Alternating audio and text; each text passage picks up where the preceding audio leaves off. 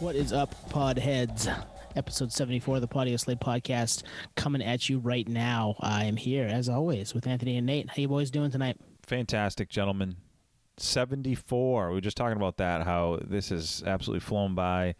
And we'll probably be saying the same thing at episode 100 and 150 and 200. And I mean, you get it's kind of wild. We're closer to 100 than, when this thing started. Like, wow, how are we? Almost, it's 25 weeks away. That's before the year's out.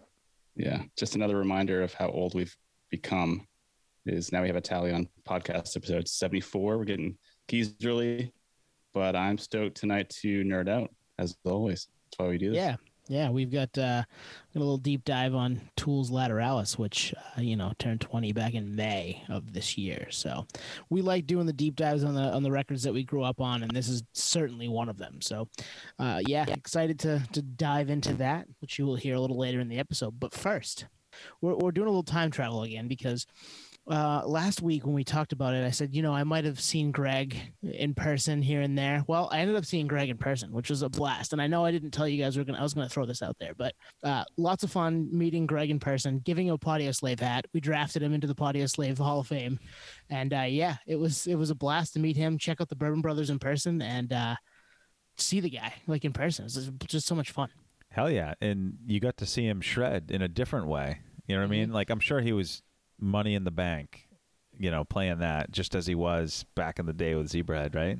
Oh, yeah. Yeah. And I got to see Elmo in person. Oh, that's right. Which is a call back to episode 64. Go back and listen to our last episode with Greg, episode 64, Wheel of Touring. He tells the story of how he found Elmo on stage after he was done playing with Zebrahead and Real Big Fish was on. Somebody threw Elmo up on stage, and he walked up to grab it. And sure enough, he still has this Elmo 20 some odd years later. And it's real. I've seen them both. He had both Elmos on his amp while playing on July 25th a few weeks back. Friggin' sweet, man. You know what's really cool is you completely have shown everyone that simulation theory is indeed false because you met Greg. It's not just a virtual relationship. You now have met him in person, saw him perform. Yep. It's all coming full He's circle. Not a figment of our imagination. Exactly, yeah. Oh, man, he's not some guy we saw on the street. We pretended it was Greg. Yeah, pretend to be Greg. So did you lock him in for a 3-episode deal? Yeah, he said he enjoys hanging out with us, were his words. And he said that in the last episode with us too, so it's out there. There are receipts. Right. But yeah, he's down. We'll come up with another fun topic to have Greg talk about with us, I'm sure. The fairly near future, I bet. Do we pitch it to Starbucks then? We might have to. That's not a bad idea. Great place to poop. Yes. The friend of the touring musician. Exactly. The friend of the touring musician. Place to poop, place to get your coffee. You need both in the morning every day. So. No, that's badass that you made that happen. And it's just, we say this a lot, but when we start the podcast, you don't think that shit's going to happen. You wouldn't even have crossed your mind. No way. And it's just you told 16-year-old you that would happen 20 years later. You'd be like, well, that's fucking amazing. That's cool. That's fun. Well, and they say don't meet your heroes, but Greg's just a good dude. So, his wife was a blast too. We had a lot of fun hanging out with her. Their hotel in Savannah, skee-ball and pinball in the lobby. That's fucking awesome. So we were doing that till 1:30 in the morning. Greg is really good at pinball, not gonna lie. He's a pinball wizard. Yep, pretty much. And that coming from you, someone who's good with those games, he must be good. Oh yeah, no, hand-eye coordination. Yeah. listen to the dude shred. He's got me there. He's probably better at Tetris than I am too, which would be saying something. Yeah. All right, so what do we got? We're not going to jump right into Tool. We have a couple headlines and themes here we want to hit up. The first is live shows, live music, vaccination status. Nate, what do we got? Yeah, the landscape continues to change. Live music is coming back, which is obviously a really positive thing. But with that come different variations of adjustments, right? That comes from the venue, that comes from the participant, which is us, the fans, and also the talent or the act themselves. So Offspring had to let go of their drummer. Did you guys get his name? I know he's not an original member. There was a drummer. He's been there since 2007. It was Pete. Okay. Pete Parada. Yeah. Yeah, and he was let go from the band because, from what I'm understanding, he didn't get the vaccine. Is that correct? Yeah, no, that wasn't in his wheelhouse. I guess he just wasn't gonna do it. And Dexter Hot Sauce Committee Holland. Well, and Noodles too. Noodles is pretty. Noodles is pretty liberal. And I mean, I got vaccinated. I am anti. I want to get the vaccine. I want people to get back to normal. And I think that's probably not to get too political, probably the best way for that to happen right now. But some people are anti, and it is what it is. And you're not going to change everybody's mind. I'm not going to try to do that here. As far as the music lens goes, this is what we're interested in, right? We're worried about shows changing. We're worried about band lineups changing. We're worried about us not being able to maybe get into said show, or maybe even a venue saying, nah, if you're not fully vaccinated as a band, we don't want you here. So, I mean, those things are all kind of on the table right now, right? Yeah, I still have a tough time with the venue denying the band, because you could, it all starts with booking agents and things like that, and they're going to say, yep, they're good. And for talent who's on the stage, who's naturally going to be social distancing, money talks, and they're not going to pursue that. So I don't think there'll be too much there. I can Probably see not. the interband dynamic, because I guess this Pete guy had pre-existing conditions, so I don't know the full story there, but that's neither here nor there. But that's a big step to do that. I mean, I don't know. Yeah. If that continues to happen, then you're going to divide your fan base.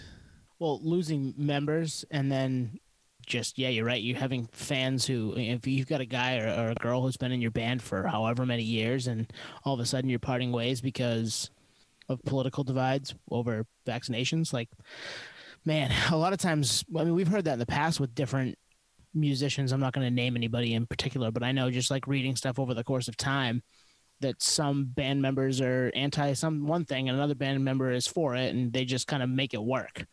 But this is one of those situations where it gets in the way of public health, possibly. So who knows who's on the right side there, but it's difficult.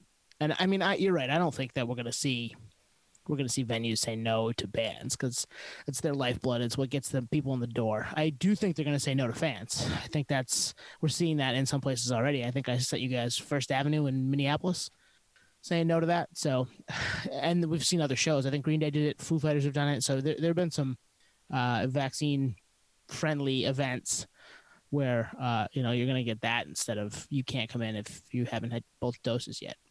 Yeah, I mean, it's a developing story, but also Lollapalooza just took place right in Chicago. Mm-hmm. Their protocol was basically show proof of vaccination, and I actually read the details, and it said a photo of the vaccination card is valid. So obviously that's very easy to fabricate.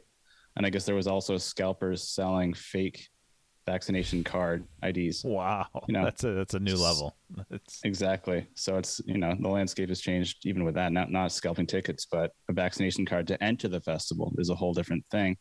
But the whole band member change with Offspring just gets me thinking, like, because we don't get to see these contracts. We're not Ryan Sennett. We don't get to see those contracts firsthand. Like, what does that mean for the band? Is it a insurance liability form?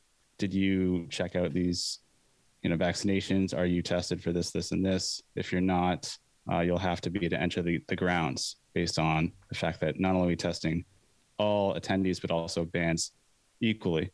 So, yeah, like you said, this could be the beginning of a huge shift in how these events are going to take place, whether it's just not doing the social distancing, but taking the precautions on the front end.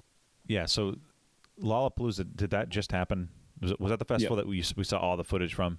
Yeah, this online for us now a week ago roughly, but yeah, the end of July. End of July. I mean, there were shitloads of people. Like that looked like it looked like a throwback. Mm-hmm. I mean, I don't know how it compared to previous festivals, but like to previous years of that festival. But man, people were going for it. Yeah, they were. And actually, tangent, I did see several videos of people digging up booze that they had buried on the ground. No way. And who knows? Yeah, who knows if it was actually like, I mean, I could do that in my backyard and say, look at me. I planted this at the fairgrounds, last week or whatever. But yeah, that's funny. And then hilarious. We saw Fred Durst as dad vibes. Oh yeah.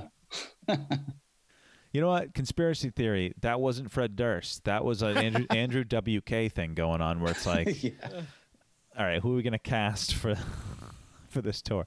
Actually, I did see a meme that was like the dynamic in Limp Bizkit so whacked that no one paid attention to Wes's wild outfit. Did you Right? see that? Yeah, everybody's just like, oh, there's Wes being weird again. Yeah, everyone's desensitized with Wes's antics at this point. It's kind of awesome though. Like he's always got some crazy getup on. Like, good for him. It is cool. He does it all himself too. That's the coolest part. It's like, be in the dressing room doing it all himself, which is, different. If you're new to this podcast, we are big Limp Bizkit and Wes Borland fans. Like we've gone back and talked about Wes's other projects in the past too. So yeah, we're not dissing him. We think he's awesome. He's a great guitarist too.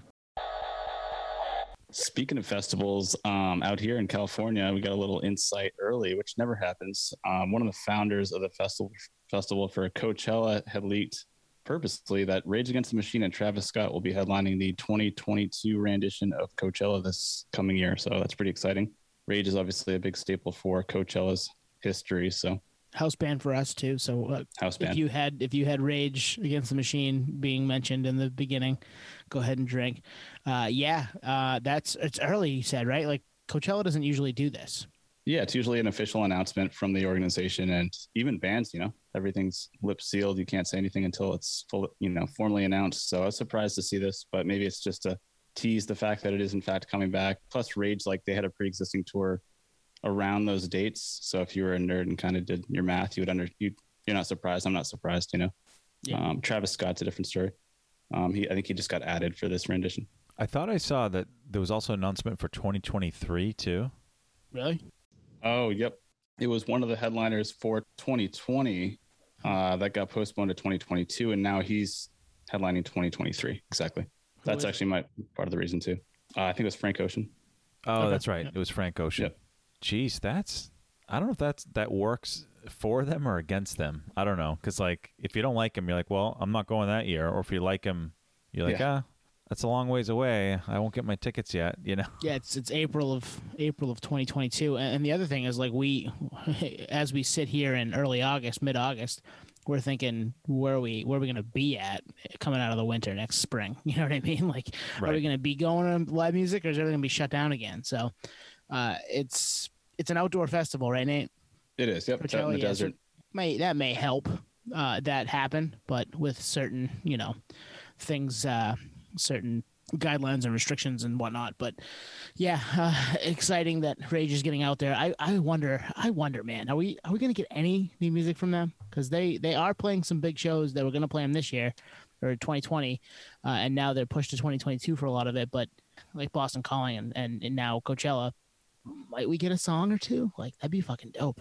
I mean, you got to believe there's something there. Something. Like, all right, so they had those 4 albums, the one cover album. They had the soundtrack stuff. It can't just end there. And they had they have Live and Rare. There's no way it ends there. And the last time they recorded was Renegades, right? Or at least on paper. Yeah. There's other stuff. There has to be. And they could do a greatest hits and, like Stone Temple Pilots, greatest hits, throw a new song on. Yeah. In conjunction with this tour or with these shows or a new tour. Because aren't they going back with Run the Jewels? Or is that a no-go? I don't know. I haven't seen anything on that. Again, that'd be a dope show if they do. And where Zach could do a little double duty because he's featured on a handful of Run the Jewels songs. He's the de facto third member. So, man, I'd be really excited for new music, but at the same time, part of me is like, what if it sucks? Don't take the legacy. Like, it's probably not going to, but at the same time, that's my like one guy on my left shoulder saying, "Yeah, new Rage, give it to me," and the one on the right saying, "No, don't fuck with the legacy."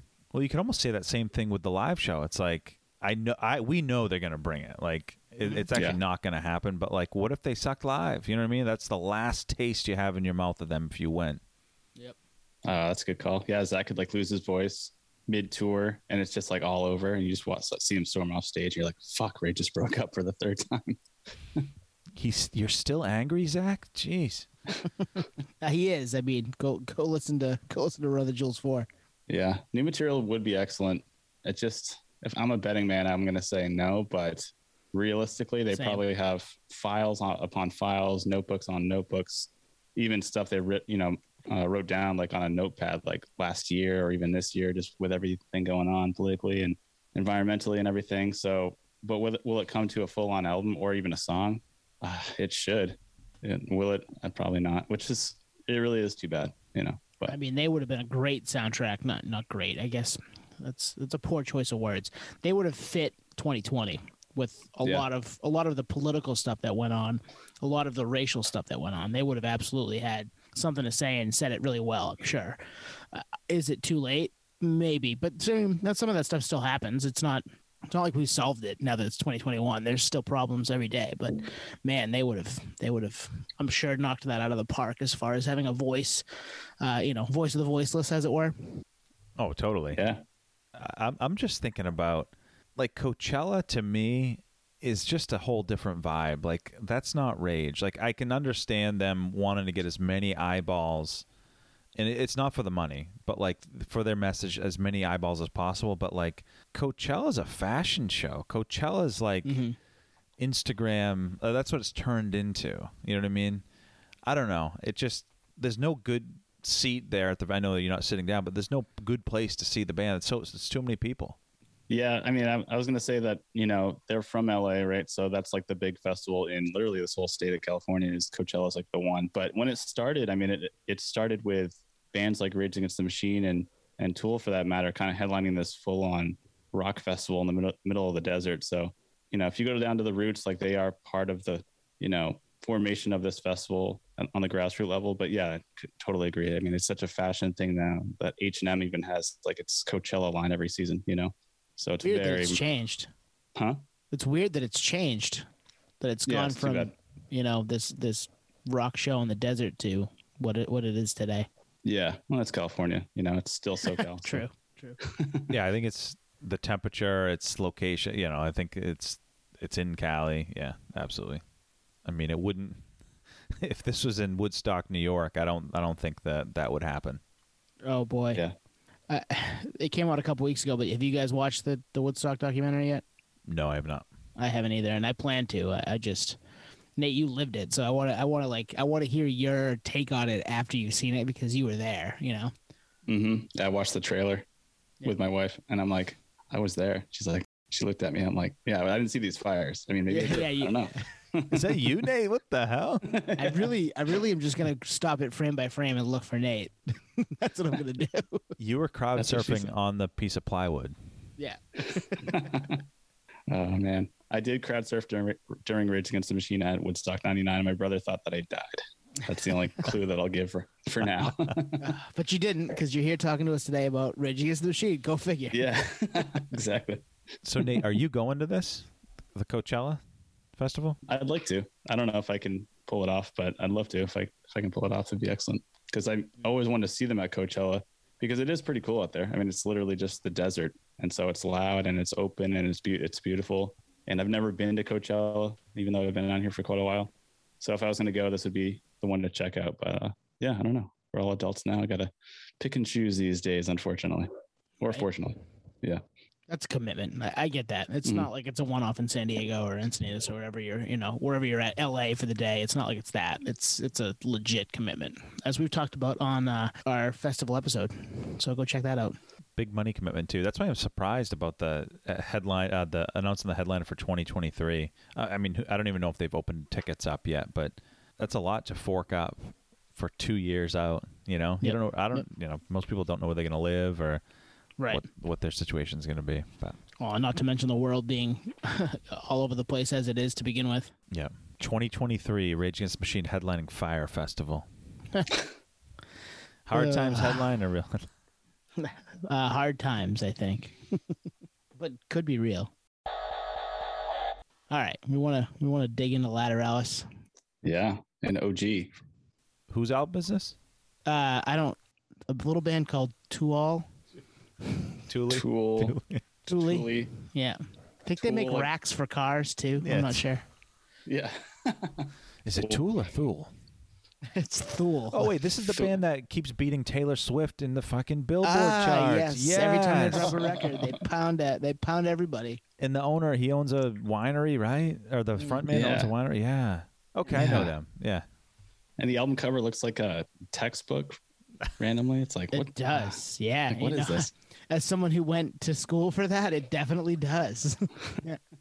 Yeah. So Tool, Lateralis celebrated its 20th anniversary on May 15th of this year. So it's now came out May 15th, 2001, which is kind of wild that it's that old, because it feels like they could have dropped it yesterday. It feels like they could have dropped it 25 years ago or 20 years from now. I think it's timeless. I think it's probably the best progressive rock album of all time.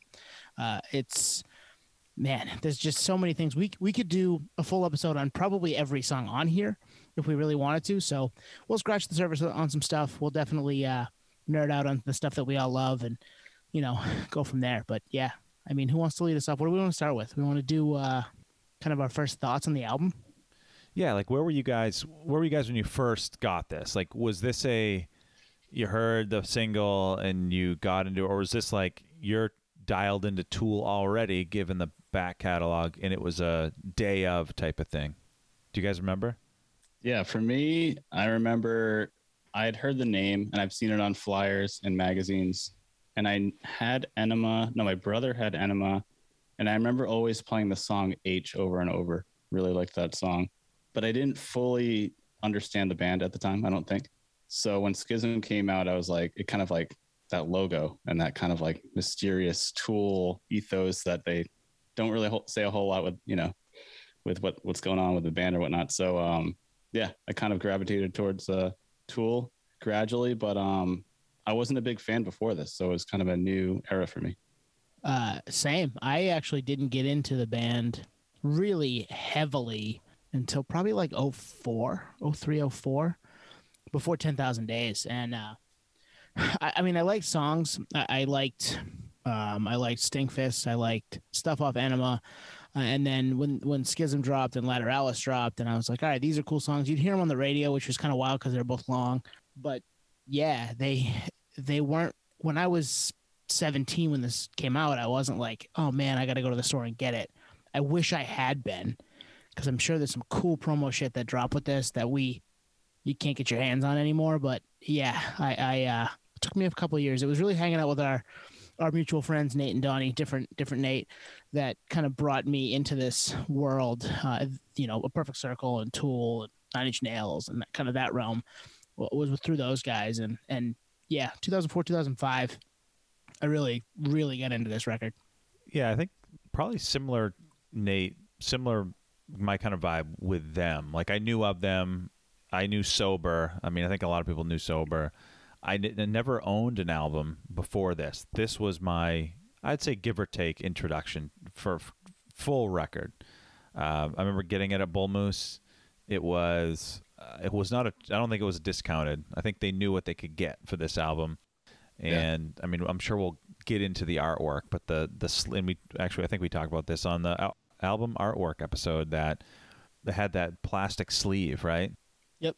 Which, a lot of bands wouldn't think of doing that. A lot of bands don't have the budget to do that. So that was kind of cool, and it drew you in. And I was fully on board with spending $13.97. But yeah, you couldn't escape Schism, and that was when I heard that, which I think came out pretty early in the release cycle, I was in. So I think we'll probably pause there. And are we going to go song by song? Is that how we're going to do this thing? Yeah, we can do that. Yeah. Yeah. So here's the question for you guys. This is a nerd question. Do we want to go song by song the way that they released it, or song by song the way that the internet thinks it should have been in the Holy Gift, which is what the reformatting of the album is? You guys hear about that? No, I'm blowing your mind right now. I'm blowing your mind right now. Conspiracy theory. So yeah, there's an internet. There's all kinds of. If you Google Tool's Holy Gift, you'll get this album in different sequence. And it's based on the Fibonacci sequence and the whole Lateralis using Fibonacci sequence, that type of stuff. I'm not going to get too into it right this second. We'll get there later probably. But people say the album flows better. I'm not sure I agree. I've listened to it that way before. It's been a long time.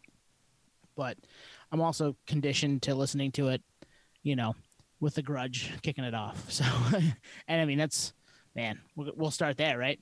Yeah, so just real quick, I'd never heard that, but after you saying that, after listening to this for the first time in a long time today, I think the sequence is jacked, just based on a few tracks and instrumental stuff that I think I would have put closer to the end. And when we get to that, I'll kind of spill the beans on that. But The Grudge, that's the first opening track proper. Fucking epic. I mean, that is that the opener in the Holy Grail version? No. Yeah, that's a mess. Yeah, right? I mean, The Grudge is a this has to be the opener. Great record opener. Like of any band, for any band. Yeah, it sets the tone. That beginning sound, I don't even know what it is. It's like starting some kind of like electronic device or something. Machine, yeah, right? Yeah. Well, it's funny. I remember, do you guys remember, this was like out of the blue, like a month ago. I texted you guys and I asked, I don't know if I asked your favorite track off this album or if I asked where The Grudge stacks up in their catalog. Because I remember. That sounds right, yeah. I remember putting this album on and being like, damn, I kind of forgot about this song. The Grudge is an underrated Tool song. Like it's probably a half forgotten sometimes too, which because of what's on this record and how big some of the other songs got with radio play and it just conspiracy theory type things and talking about, you know, different meanings behind time signatures and all that stuff. The Grudge gets lost in the mix there, and it shouldn't, because it might be like a top 5 Tool song. Like it's just an amazing song from front to back. Yeah, it's insane. I wonder if it gets lost in the mix because it has a similar chord progression to Schism.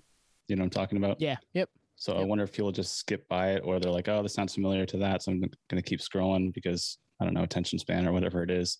But yeah, like you said, it sets the tone for the record. Everyone has their, you know, their shine on that first song.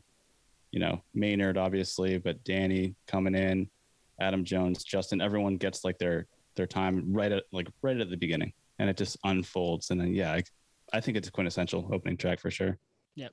It might be their best opening track on any record, and that's saying something.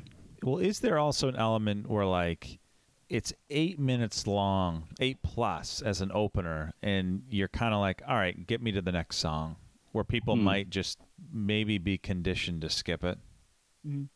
That could happen with this, but it's so damn. It's not sleepy at all. No, I know. No, I don't think so. In your face from the jump. And I mean, we'll talk about it a ton, I'm sure. But Maynard is next level there at the end when they all come back together at the end, and he just does that long ass scream, just like, oh my god, man, it's unbelievable. That's why this has to be. You're right. There's no filler, and it keeps your attention the whole time. That's why this has to be the opener. So the Tool conspiracy theories, the Fibonacci sequence, guys, I think you get this one wrong. This has got to be one. Yeah. It just fits as an opener. I think it's their best opening track, probably of any. Not that there's a million records, but probably of any record. And that's, I mean, there's some good opening tracks in their catalog. Vicarious is a great track. Yeah, it's interesting. It's a great way to kick off a record that really, for songs that are 8-9 minutes long, or like coupled pieces together like Parable and Parabola, where you end up with 10 minutes or so of music, and those two go together. For it to be as tight as it is, blows me away. Like you can't. How many bands can pull off 8-minute song after 8-minute song that are tight and don't really waste your time? Yeah, I can't think of any where it's that orchestrated, you know. And just the production on Grudge, where it's this build up and then dies down, like lights down. You know, let's go to Adam Jones, let him just kind of tool on the guitar for a little bit, just a few licks, just to kind of captivate the environment for a second. Like, yeah, I can't think of any other band that does, 9-minute tracks like you're saying, like this, that just takes your attention away from everything else. Yep. So something you said, Tone, which is actually a pretty good segue into the second track, which is kind of no filler. I think Eon Blue Apocalypse is filler, and I think it's a super interesting placement, and that's why it gets back to my comment about I don't know if this is a fully cohesive album.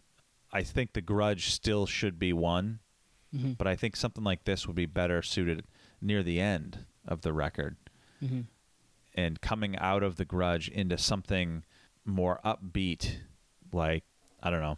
Well, I'll save what I was going to say. Yeah, save that.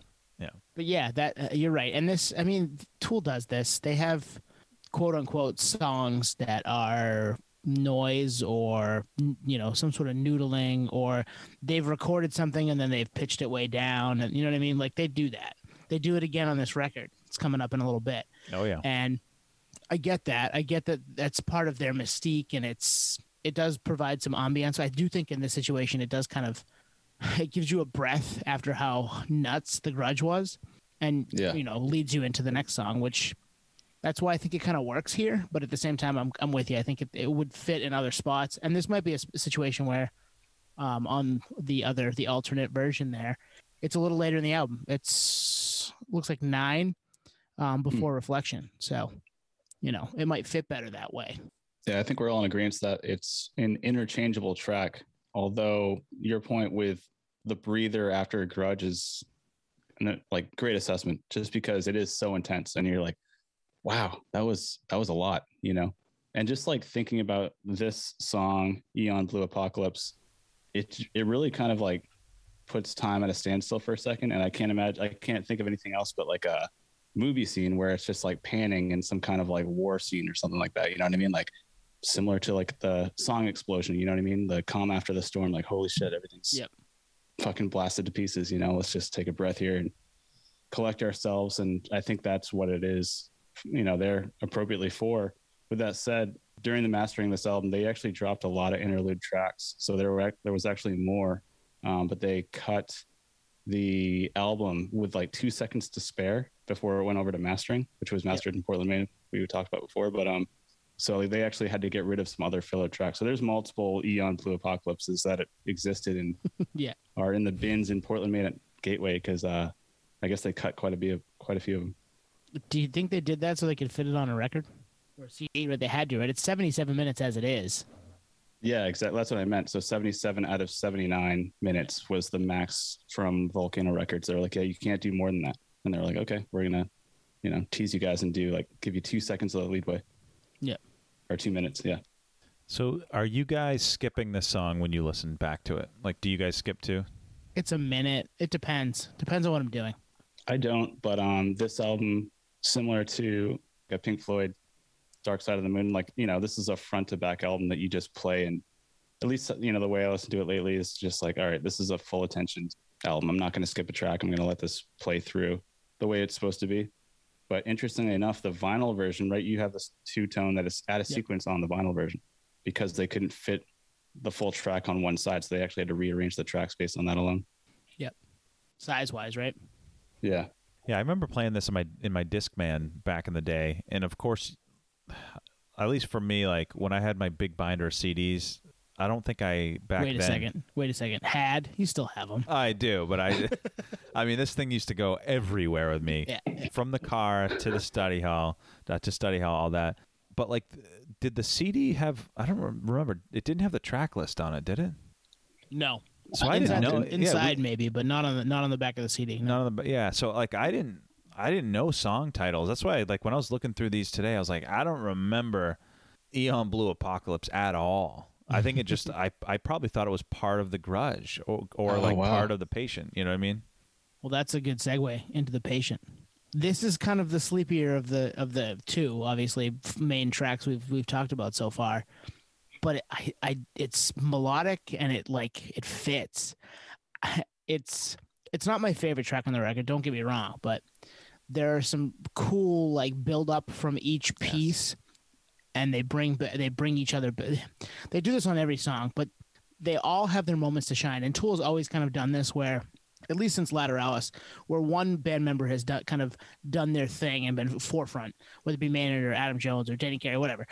And then another piece of the song, it'll be another band member, Justin Chancellor, etc. And then they'll kind of all weave those pieces back in together. Yeah. And this song is a great example of that, I think. But it is sleepier. It's a little slower, but I think it's one of their stronger tracks in general in their overall catalog, but it doesn't have quite the bite that The Grudge does.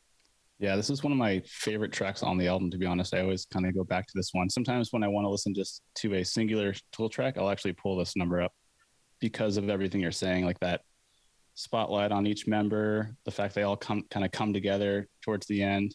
This is probably the song that changed my mind on production on an album because I was a snotty kid, like, oh, it's overproduced, whatever, thinking I'm punk rock or whatever. To come to an album like this and realizing, okay, it's not overproduction, it's a ton of production, but it's extremely, important and valid on a song like this or an album like this, because without it, it would be a waste. It would be a mistake. So it needs that additional, insight, oversight, whatever you want to call it. And that goes down to everything, down to like the vocal layering on Maynard. Like you can tell there's layering on the vocals, and that would, as a snotty kid, you think, oh, it's overproduced, but you're like, well, it has to be that way. Mm-hmm. How does that translate in concert? Maybe it's a voice track. It doesn't really matter because it's the full art piece. That's the way it's supposed to come about. It's like a big action movie. It's supposed to be over the top. So, yeah, I'm with you guys. I think in both fronts. Like this, I'd say it's the top three songs on this album. The build up at the beginning into when Maynard comes in is next level. And I think this is probably top 2 to 3 songs vocally for him on this album when it comes in. And Nate, you made me think of something when I was listening to this, where it's like Tool isn't a band in the traditional sense. Like they're not a rock band, they're not a metal band. Like they're a band of musicians that, to be completely honest with you, they're just a couple degrees away, if they wanted to flip the whole band thing on its head and be like a Blue Man Group and be a Cirque du Soleil, like have it be an all immersive experience, because Maynard's like a maestro. I can almost see it's like an orchestra. You know what I mean? It's just, I don't know. Listen to this album with your eyes closed. Forget everything you know about Tool and just picture it as this all-encompassing experience. I think they could do it. I completely agree with you, and I thought you might say, before you said Blue Man Group, I thought you might say what I was thinking, and what I'm thinking is they can flip it on its head and be a jam band.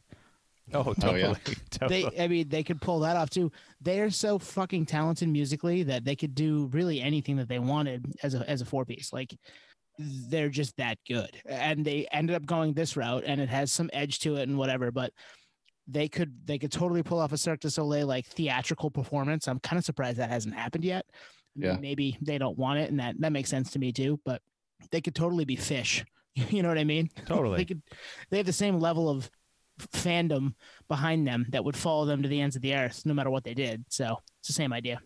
Well, and it's almost unfair to them to lump them in with any genre. Like you can't call them new metal. Imagine putting them against any new metal band we spoke about last couple weeks. There aren't many. Yeah, it's just like it's a whole different world, and it's just unique, and it's a testament to them. It's all positive. Yeah, I think Cirque du Soleil is a great example because it's next level. It's expanding the capabilities of humans. Like this is actually how far you can go. Like Tool, and this album in particular, is a clinic for how it's done. If you want to be a drummer, listen to this album as your Bible, and you can probably become a pretty good drummer just based on learning these songs. So I think that's a great comparison because it's not just a normal play. It's not just a normal, Broadway show. Cirque du Soleil is athleticism on another level, almost beyond Olympic level. It's repeated on a weekly basis. You're going on tour. It's a production. It's a storyline. It's one of a kind, and Tool's one of a kind. There's no Tool's other band absolutely like this. one of a kind. Yep, you're at that. Yeah. I was waiting for you to say it. I completely agree. There is nobody like them. I said that same thing to my wife tonight when listening to this. I was like, I'm putting Tool on. I know you're not a huge fan, but just listen to here. Just listen to here. And she was like, oh, okay, that's cool. Like I see this now. Like this makes more sense to me because I broke it down on a nerd level, and I was like, nobody else can do this. This is the only band in the world that could fucking pull this off. Well, I mean, to double down on that, there's not a lot of bands that could cover them in terms of, I know that you're not going to cover Maynard's vocals, but even pull off what they do. But then you get a factor in that they actually wrote that. You know what I mean? So that it's two things going on. Man, we're geeking here, guys. Mantra. Yeah, we're only three songs in. Yeah. So I'm gonna put the next two together because they are together, right? Yeah. Mantra and Schism. It's Mantra's that kind of weird humpback whale underwater sound that you get, right? I remember reading what it was. I don't know if you guys saw it. It was a while ago now, so I can't pull it up in my head, but it's just this kind of weird drone, and it happens for what? I don't know, a minute and a half or something. It's Maynard squeezing his cat. Is that what it is? Yeah. I knew it was something weird like that. Yeah. And it's that for a minute and a half or a minute 15 or whatever, and then into, those first couple of chords of Schism, which I think this is another one of those kind of like Eon, where, okay, the patient's over. We're flipping the script into the next little couplet. This is what you're going to get. Take a breath. And then here comes, Schism, which is fucking all time. So, yeah. It is all time. And I think a lot of that kind of gets lost in the fact that it was a single. So when I listen back to this today, I tried to strip out, I tried to listen to it for the first time. And this song, obviously has nothing to do with Bohemian Rhapsody, but it has that same effect where there's left and right turns that like you just don't realize when you're listening to it on the radio. Like put this in headphones and there's twists and turns in this song that to think that someone chose to take the song in that direction, it's like, I wouldn't have done that, but that was fucking cool. Like, well, it's an all-time song. Yeah, it is. And it's 7 minutes. It was a single and it was played heavily. Like that doesn't happen. That just doesn't happen. And it has that weird music video because Tool music videos are weird. I watched a couple of those today just to kind of get the feeling for them. This is a love song. I've always said that. I don't know if you guys have ever heard it that way. No. But to me, it doesn't feel like a love song. But I think it is, or about how you keep love to working. Like you have to communicate. You have to be on the same page. You can't. It's not one person does one thing, one person does another. If you listen to some of the lyrics, it fits that for me. So it again doesn't sound like a love song. It sounds pretty dark, and I think there's some dark moments to it for sure. But the other piece is the time signature, right? It's a funky time signature, which is one of the couple of times they do that on this record because they can. Again, this goes back to Tool being one of a kind and being able to pull off stuff like this. It works. Nobody else could do this. I don't think anybody else could do it to this level. It had to be a fucking radio single that kills. Yeah, you just said it. In particular, is the drums start to almost not trail off, but they start to do it like Danny kind of goes in a different direction randomly, almost like midway through the song, and your brain kind of goes in this like diabolic format. It's like, wait, I don't know what's going on anymore. Like I was with the song, and now it's tailing off in three different directions, even though it's still one song. So I mean, it's just a mind trip. One of a kind, like you said, all-time song. I didn't think of the love thing, but that just goes to show that Maynard's lyrics are as deep as the instrumentals that you can kind of lose focus. There's just so much going on, even though it is cohesive in a song format. But Maynard's, lyrics are just as deep as Danny's drum fills. It's like, man, I'm gonna have to listen to this a few times to fully understand what's going on here, and almost like single out the rest. Was there a radio edit, or was it played in full? I can't remember. I think it was played in full. That's crazy. I think it was like when you get those classic rock stations that play November Rain, like it's a chance for them to go take a piss. The DJs to go take a piss. There you go. Yeah, it's like almost 7 minutes, right? And here's Stairway to Heaven, guys. I'm gonna go take a piss. Yeah, this is a song that holds up, and a lot of songs that got that much play. And then this is, by Spotify metrics, this is their biggest song. Is it really? Yeah, just barely over. Can I guess? You can guess. I'll know when. I'm not sober. No, not sober. Lateralis? No. Oh, Stinkfist? No, it's one of the more recent ones. Vicarious? Oh, The Pot. Vicarious, yep. Yeah, Vicarious. Oh, okay. Yeah. Oh no, The Pot. I take that back. The Pot. The Pot's shorter. The Pot was a single, and it was massive. Yeah. That makes sense. And it's close. I mean, Sober's right up there too, but yeah, 7-minute single that slaps the whole way through, that still holds up 20 years later. It's pretty rare. Man. All right, another couplet. We're into the next. I think the next two go together, right? They're 10-minute song essentially. It's Parable and Parabola. The names would suggest that they go together, and I think they absolutely do, because some of the lyrics are shared at the beginning of or the end of Parable into Parabola. It gets used again, and it feels like, okay, Schism's over. Maybe was a love song that felt like things weren't going the right way. Now we're into kind of a more positive. This song is the most positive song on the record, a Parabola is anyway. It's very upbeat. It's very, forward thinking, very third eye type stuff that you get with Tool. And I love this song. It goes back and forth between my second and my third favorite song on the record, between this and The Grudge. Probably because of the positivity aspect. It's so refreshing to hear them also pull that off after just pulling off Schism, which was not as happy sounding. So, yeah, I mean, great 10 minutes of music here. Yeah, they do the crescendo thing perfectly, right? You're captivated from the beginning. It's a build up. It's a constant build up, and it just completely unfolds, and you're there for the whole thing. I think, if anything, this song is a good behind the curtain look on how Tool writes, because these songs are kind of paired. Maybe they present these songs to Maynard in this format, and I think he reacts. He actually writes the lyrics to the song. I think you're right. Yep. So this is kind of a behind the curtain look at, okay, these songs are paired together. So imagine being in Maynard's position, having to write songs in a 2-part. Very interesting. It's like a musical. Yeah. I don't even know where this stacks up. I'd probably put it in my top 5 too. Yeah. Solid.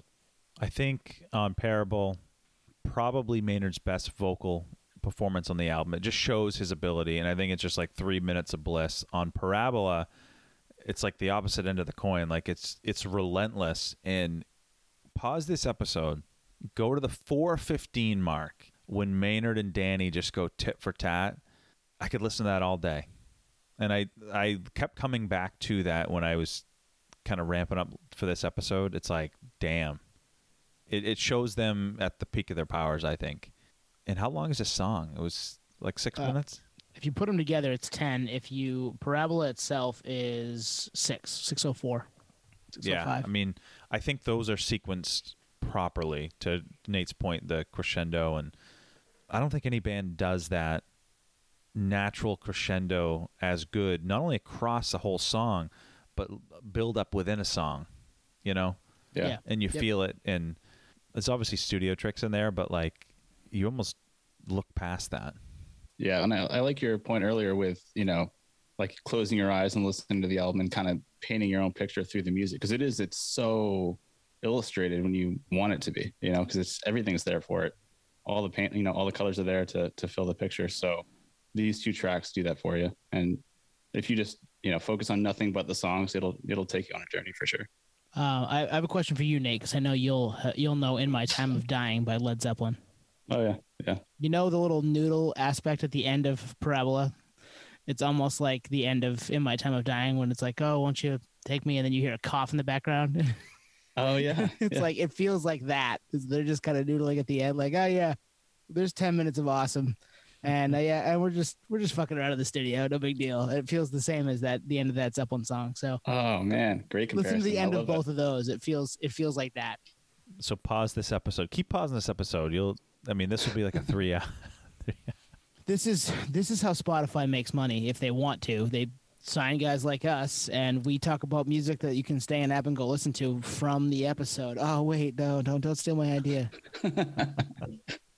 Use our referral code on Amazon. Exactly. No, not Amazon. Spotify. Well, I guess Amazon. If Jeff Bezos wants to give us some money too, take me to space, bro. I just want a bathroom break, man. I just gotta piss, bro. I just gotta go to the bathroom.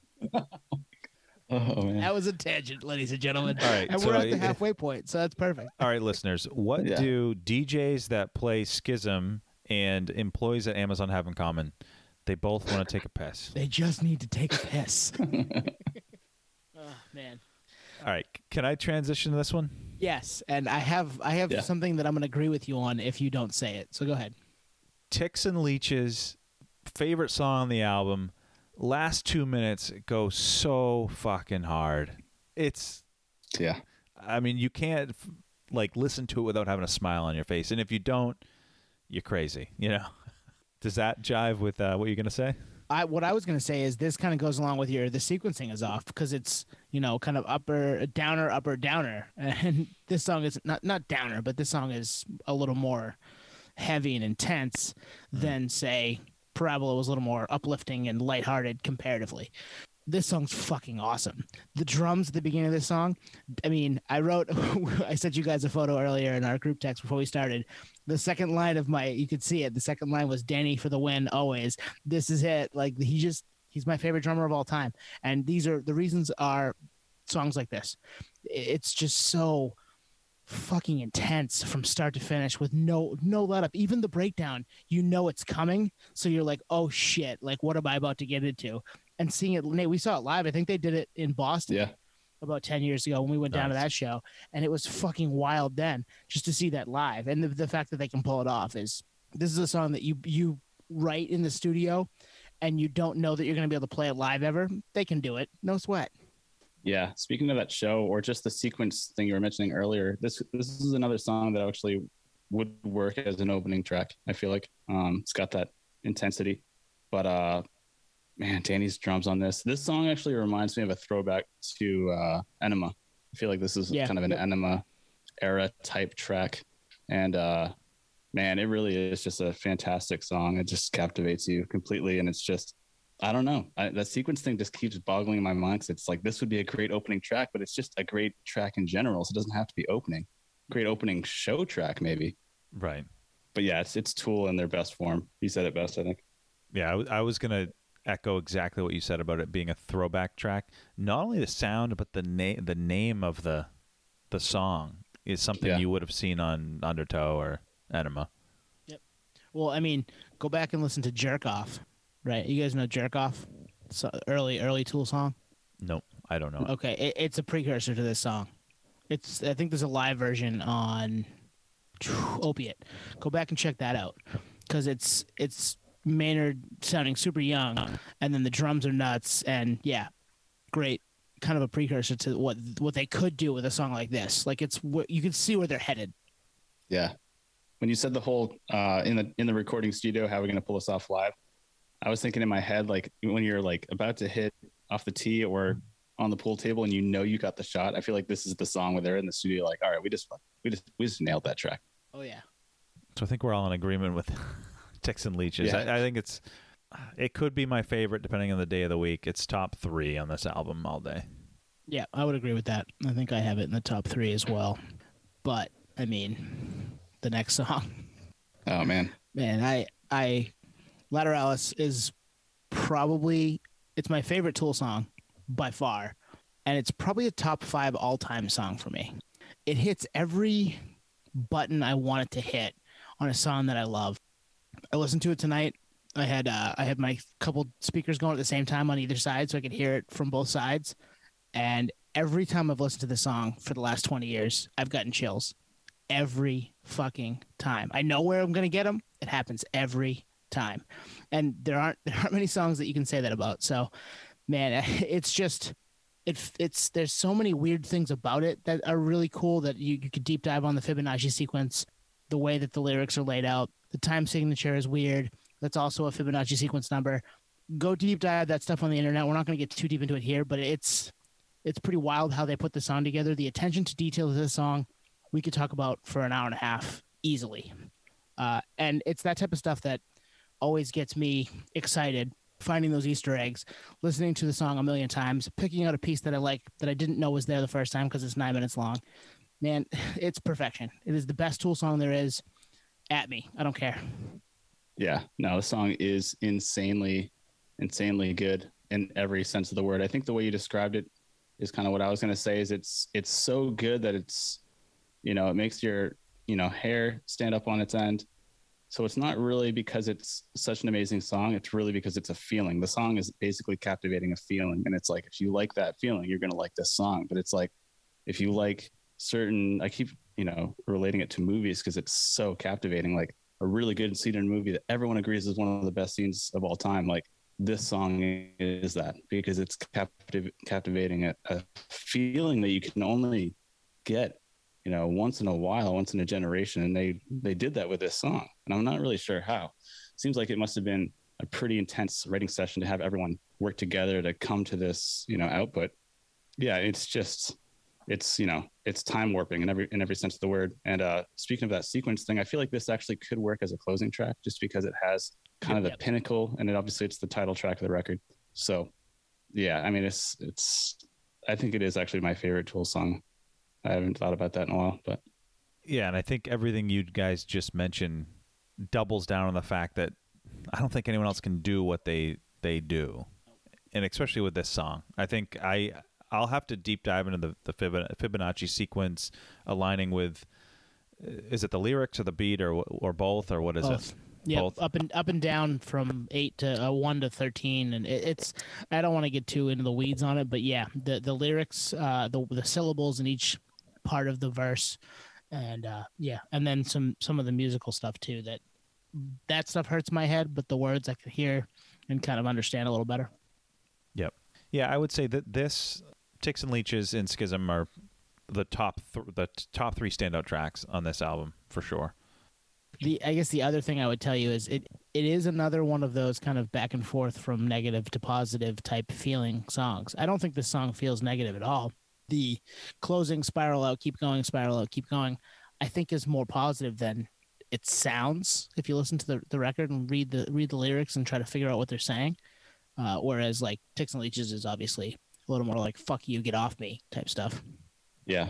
I mean, Lateralus, this is like, I don't know if you guys, Tony, I think you know this, that one of my favorite songs of all time. I've actually titled it the crown of my favorite songs is No Quarter by Led Zeppelin. Mm-hmm. This is like Tool's No Quarter. You know, it's a masterpiece. It's staple to the band. It's, if you get to see this song live, like you've gotten your money's worth for the next, 20 years, basically. It's just a bona fide masterpiece song. And obviously it's a title track for the album, but everything about it. And then we're such casual fans in terms of musicianship. Like, how do you play a guitar? That if you are someone like, Greg or whoever to play the instrument, this just must be mind boggling to hear this stuff on a different level, It's funny you mentioned No Quarter by Led Zeppelin. They cover that on their live record, right? Salvo. Yep. Tool does. Yep. And then they opened with it at the Boston show. Yeah. And then there's there's another Perfect Circle song they cover When the Levee Breaks. It's a very stripped down and different version of that, but Maynard's obviously got some Zeppelin love in his heart. Yeah. It wouldn't surprise me if there's any band in the history that's ever existed, if there's ever a band that had their whole career or whole album progression planned out from the jump, it would be these guys. Yep. Where like it all, like, it's almost like Lost, like the last episode's supposed to pull it all together. You know what I mean? It just, I don't know. It makes me wonder, are they done? Or is the last song that they put out that like birds chirping shit that they did in the last album? Oh, they're just fucking with you on that point. Oh, I know they are, but like at the same time, like maybe we get more.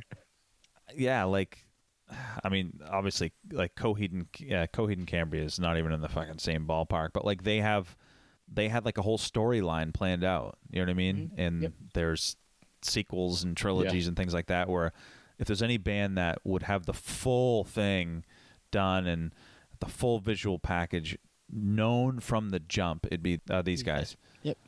I think you're right. That's a good point. Because, Zeppelin did that with 1, 2, 3, but they didn't actually have the material written, I don't think. So maybe they're setting themselves up for that kind of accomplishment. Like, oh shit, we have to.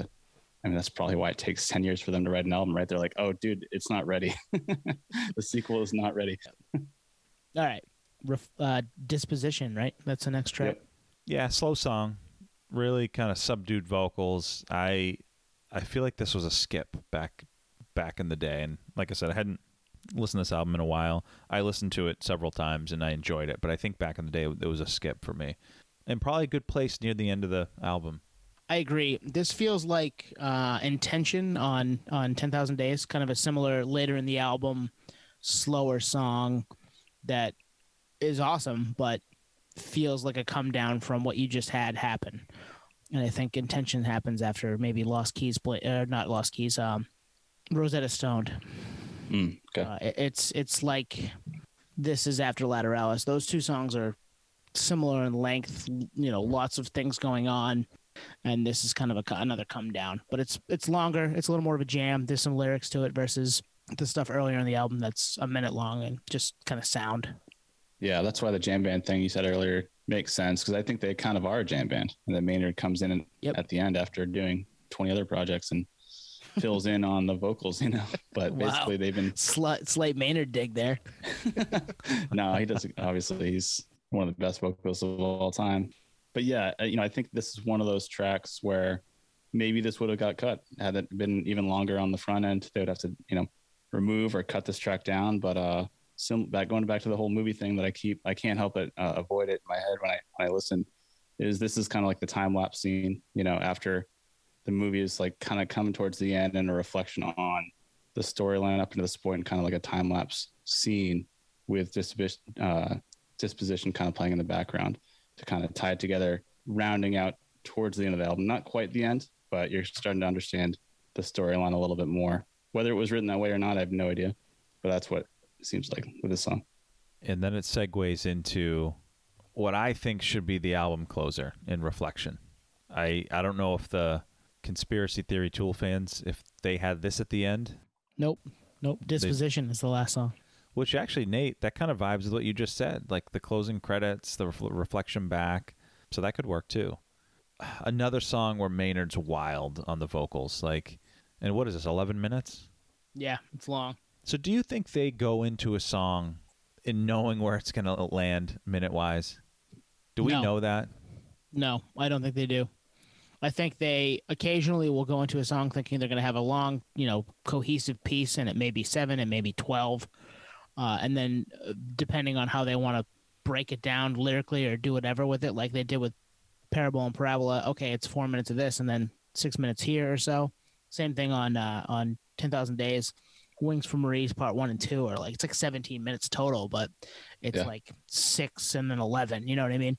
So I think they just write the music and it ends where it ends, and they clean up what they want to clean up and kind of put together things how they want to, and then Maynard will write stuff around that, and then maybe they figure it out. I'd love to know. This is just speculation, obviously, and that's what we do here. But I do think they don't put a clock on it. They just go for it. I think it's way less intentional than we even remotely think it is. Yep. Yeah.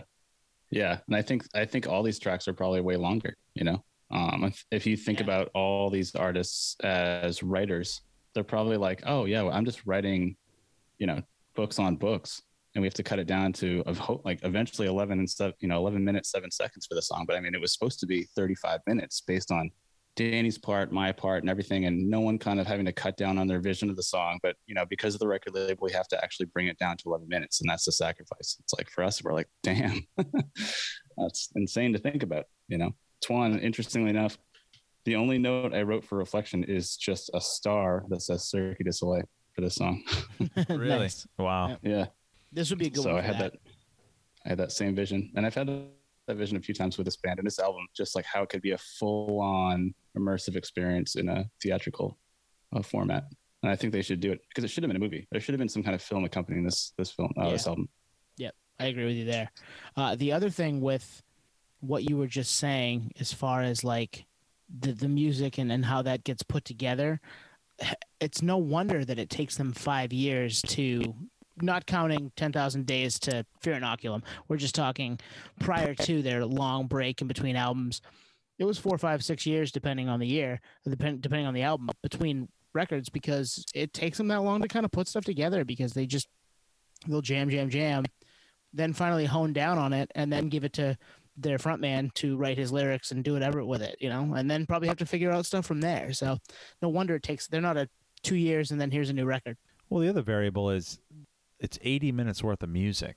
Some bands come in at half that, and I know this isn't the traditional verse chorus 3-minute song, so it's tough to compare, but at the same time, I mean, what was the gap between the big gap there, 16 years or close to it. I mean, that's they weren't sitting idle. They all have other stuff going on, but I don't know. That's it wasn't a priority. And again, maybe this goes back to their original plan. Like, all right, guys, here's our 16-year break. Right? Yeah. 13 years between 10,000 Days, which was May of 2006, and Fear Inoculum, which was late August, early September of 2019. Crazy. Yeah, speaking of that kind of delay, you think of Masterminds and okay, it does take a long time to put out Perfection. But if they were able to operate from fellow Maine idol or just legend Stephen King and just, get them out every fucking month, I mean, Tool would be on fire, and they could do it. I feel like they could pull it off and still exercise perfection. But, maybe it's time appropriate at all times. I mean, I don't know. These songs, the lyrics are different from what I think Danny and Adam and Justin are writing in their heads for what the song is supposed to mean. And then Maynard comes in and maybe changes it. And maybe that's another layer of complexity where it's like, that wasn't our vision verbally, but I guess you are the vocalists. And that's probably, another 5 years go by just based on that conversation. Yeah, maybe. I mean, at the same time, like, maybe they're just like, this is what I do really well, and I jive with this other section of our band really well, and that's what they're focused on. And sometimes it gets, it takes 6 minutes to do. Sometimes it takes 17 minutes to do, but they do it, and they're just worried about that piece. And then Maynard comes in over the top, and I'd love to know. Right. We'd all love to know. Nobody knows, and that's part of the mystique. But it's also like, man, you guys have been around long enough. We've all been, soaking this up. Give us something. Let us know how this really worked. Yeah, Nate, if they were a traditional album cycle band, it would hit a little different because by controlling the supply, they're increasing the demand, and totally. Yep. They wouldn't be flooding the box and beating Taylor Swift if they had a album every 3 years. I don't think so. Keeping people thirsty is definitely helped them over the years. Yep. Yeah. Yep. Yeah. I know it's such a kind of arguing myself in my head about the whole thing, but it's like some books are so good, and series of books like Lord of the Rings, for instance, stuff like that is like, it's so good, but there's so many of them. Maybe it was planned in like a proper sequence, but Tool, I feel like all the band members have so much to offer that they could continue to put out greatness, maybe not in such a mainstream and ultra time sensitive format, but definitely like a little bit more fast forward than what we've seen. But your point ultimately is correct. It's so valuable for anything we get that it's prized because it's, it's gone through so many rigorous finish points to have it go publish. So yeah, I don't know. All right, next track, second to last one, Triad. Yep. I feel like this could have been in the middle of the record as kind of a breaking up one half to the other, like the end of side one onto side two. You know what I mean? It feels like that palate cleanser type of song, but it's at the end, which is kind of weird. Yeah, and it's almost like a noise rock track where you're right. It's like it's an intermission. It wouldn't be out of place as an intermission. Now, if it was, would you put it at the end of? You'd have to put it at the end of side A, right? Yeah, I'd put it at the end of probably after Parabola, probably, and then added Ticks and Leeches to start side B. That's just me. I don't know if that. I mean, the conspiracy theorists, the holy gifters don't have that. They have it. It looks like 8. Shit, I said Holy Grail earlier. Sorry. Yeah, so I agree there. Triad, another instrumental track. This is another behind the curtains look, I feel like, on this track with the band presenting Maynard James Keenan with an instrumental track and maybe just for the most part letting it ride as a somewhat closing track. I mean there's another track after this, I guess you'd say. But showcases again, right? Like their instrumental value and just like the tribal kind of soundscapes that come in towards the end of this album, like no matter what, that's going to translate to any live show. So back to that Cirque du Soleil thing, like this just like translates there all day. Whatever you want to do with a live show, like at least this stuff will work there. So yeah, this is cool. And so there's one more track which do you guys know how to pronounce it? I'll butcher it. Faip de Oyad would be my guess, and it's a Enochian language. Did you guys see that? I looked that up. No. I feel really smart. And it means voice of God. Oh, wow. And it's not Maynard. It's somebody else. It's like a voicemail from somebody. Yeah, I think I would love to know the thought process of like, 1, why they included this, 2, why at the end, because it's kind of a throwaway track. I mean, are you guys listening to this? No. No. But if you look it up, I think it's on there for you to look it up. Yeah. Honestly, that's why it's probably there. Right. Yep. It got you to look it up, Yeah. It's a voicemail from someone who claims to be a former employee of Area 51, and they call into some conspiracy theorist show from 1997, so 4 years prior to the drop of the album, and it's aliens related. And I mean, I don't know. I don't want to read the whole thing I've got here, but it's for you to go look that up and to find out it's something that they must have known about and wanted to like put on the back end to mess with people and to make them think about something. Who knows? Just, you're right. It'd be nice to know from them, like, why add this? Why put this on the end? But it made me go look it up, and I was like, okay, this is weird and conspiracy theory type. And there's a song about aliens on the next record, so who knows? I like that. Yeah. Just the fact that they put it on for you to look it up, like that brings new meaning to it, to be honest with you, for me. But I'm not listening to it very often. You know what I mean? Like, it's not a song. Right. I know it's there, right? Right. It's one of those. Yeah, I listen to it now. I didn't listen to it then. Although the only time I did listen to it back then is when I think I fell asleep to the album. And you know how there's like a few minutes of silence after Triad, and then this kind of creeps up, and it was like 3 a.m. and this started playing, and I was like, what the fuck is going on? It was the first time I actually like heard it. So I was like, oh, this is still the fucking album. Okay.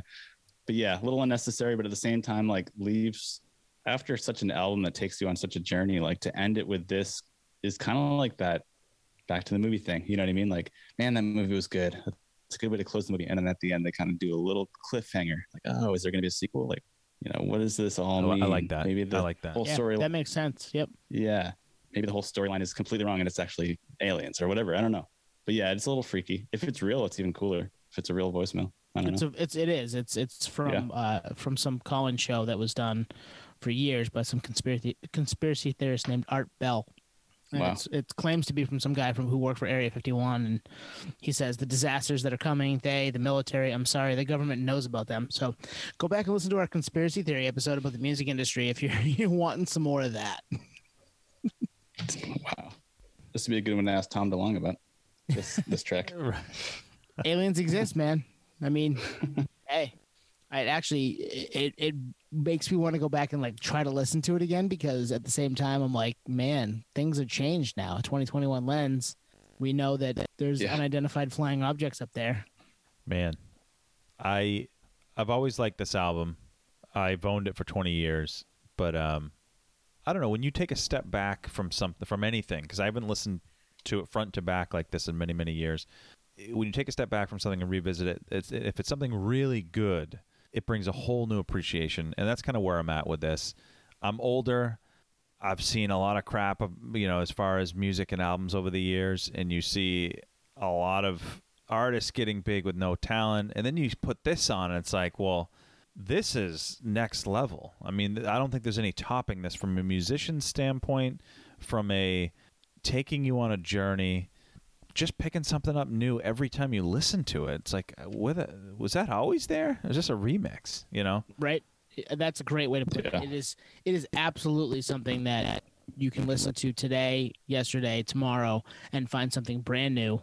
And the fact that they were able to get these four people ended up in a band together to make great point. All of this music the way that they've been able to make it over the years. But this, I think, being their probably best record front to back, it's wild that we have that. And then you have bands that not necessarily bigger, but big for different reasons, and they don't have, a quarter of the talent.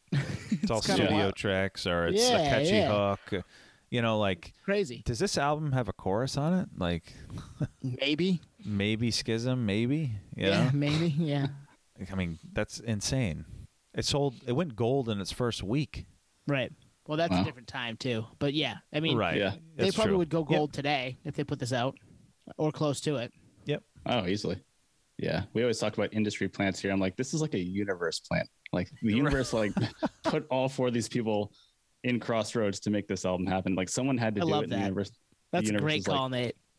It's a universe plant. It was the aliens, down to everything. Yeah. Down to everything. Down to the artwork. Maybe they're all aliens. They're trying to tell us something, bro. Ahead of its time. Mm-hmm. Like I said, it could be played. They could have made this 35 years ago. They could have made this yesterday. They could have made this in 20 years, and it would still fit in their discography. It would fit in the grand scheme of this type of music. And it is the best. It's one of the best hard rock / prog rock albums of all time, if not the best. And I think that's saying something. I'm not a huge prog rock fan, but they're definitely the kings of that as far as that goes. And if you're listening and you're wondering why we didn't touch on the artwork, it's because we've already kind of done that with our album artwork episode, which is episode. Sure. I don't know the number, but 66 maybe. No, I was Senate 65. I can't remember. 65 maybe. And we First time ever being stumped. we hit it pretty good on that episode. Yeah. But it's perfect. It fits it perfect. I love bands that don't put themselves front and center on the booklet, on the cover. It's just like, here's art. Don't worry about what we look like. Here's art, and it speaks for itself. And they do that. Go see him live, where Maynard's just staring at the back of the stage. Or he's like in some weird costume. Yeah, exactly. You know what I mean? Like they want nothing to do with that. They're more about here's the finished product. Man, what an album. Yeah. Go spin it. Yeah, go spin it. The craziest thing too, just like throwback to when this album dropped. I did see them live on the Soaring Cycle on the second leg. So they came to Portland, but they came to Augusta. Yep. For the second leg, and I went with my brother, and it was like the Augusta Civic Center is pretty run down, and so for a band at this massive and this album that's this much of a masterpiece, you feel like that would be like a Gillette Stadium show, no matter what, But it was an Augusta Civic Center show, not even sold out, just unbelievable, and them at the top of their powers. Well, they always came to Maine, sometimes twice a touring cycle. Like sometimes they'd come through on the first leg and the second leg because they liked it here. They knew there were fans here. I mean, there are fans everywhere, but they always found a way to make it to Maine, which is, hats off to them. And even a Perfect Circle too. Yep. Totally. And I got to believe that's Maynard influenced to some extent. Yeah, I think Danny. There was a rumor of Danny having a house in Cape Elizabeth back in the day too. Wow. So there could be some of that. I'm not sure if that's true, but there's also a rumor of them being upstairs at Amigos, which is a dive bar in downtown Portland, after they mastered 10,000 Days. I think somebody said that they saw them upstairs at Amigos. So wow, who knows, that'd man? be amazing. That's awesome. Yeah. Imagine stumbling into that place. I mean, this is going a little deep dive on Portland, Maine, but it's an old kind of sort of Mexican restaurant type bar, but it's not. It's just a dive bar with kind of a cool outdoor and, the worst bathrooms in Portland at one point. And yeah, they're just upstairs hanging out, drinking scotch or whatever they're drinking. And yeah, they just, they're one of the biggest bands in the world. Here they are. Oh, if you stumbled up there, Crazy. they'd probably tell you to get the fuck out of here. Mm-hmm. Man, that was a lot of fun. That was a deep dive of all deep dives. I think this is a quintessential album that we'll always remember. The fact that we got to live it when it came out and reflect on it, like you said, 20 years later on a bona fide masterpiece is quite something to live it, but also reflect on it as an older adult. It's really cool. We'll do that again. Maybe not with that band, but we'll definitely do another deep dive like that again. Yep. Oh yeah. It'd be tough to top this one though. Yeah, true. Hit us on the socials, at Patio Slave on Twitter and Instagram. Rate, like, subscribe. As we say the last few times, tell a friend. If you like what you're hearing and you've got a music friend that would also like what you're hearing, what they're hearing, toss it out to them. I mean, that's the way we get this thing going. That's the way we grow the Patio Slave family. So, yeah, tell a friend. Yeah, appreciate everyone tuning in, and we'll see you next week. And if it's your first time, check us out again. Thanks, everyone. Peace, podheads. Cheers, everyone.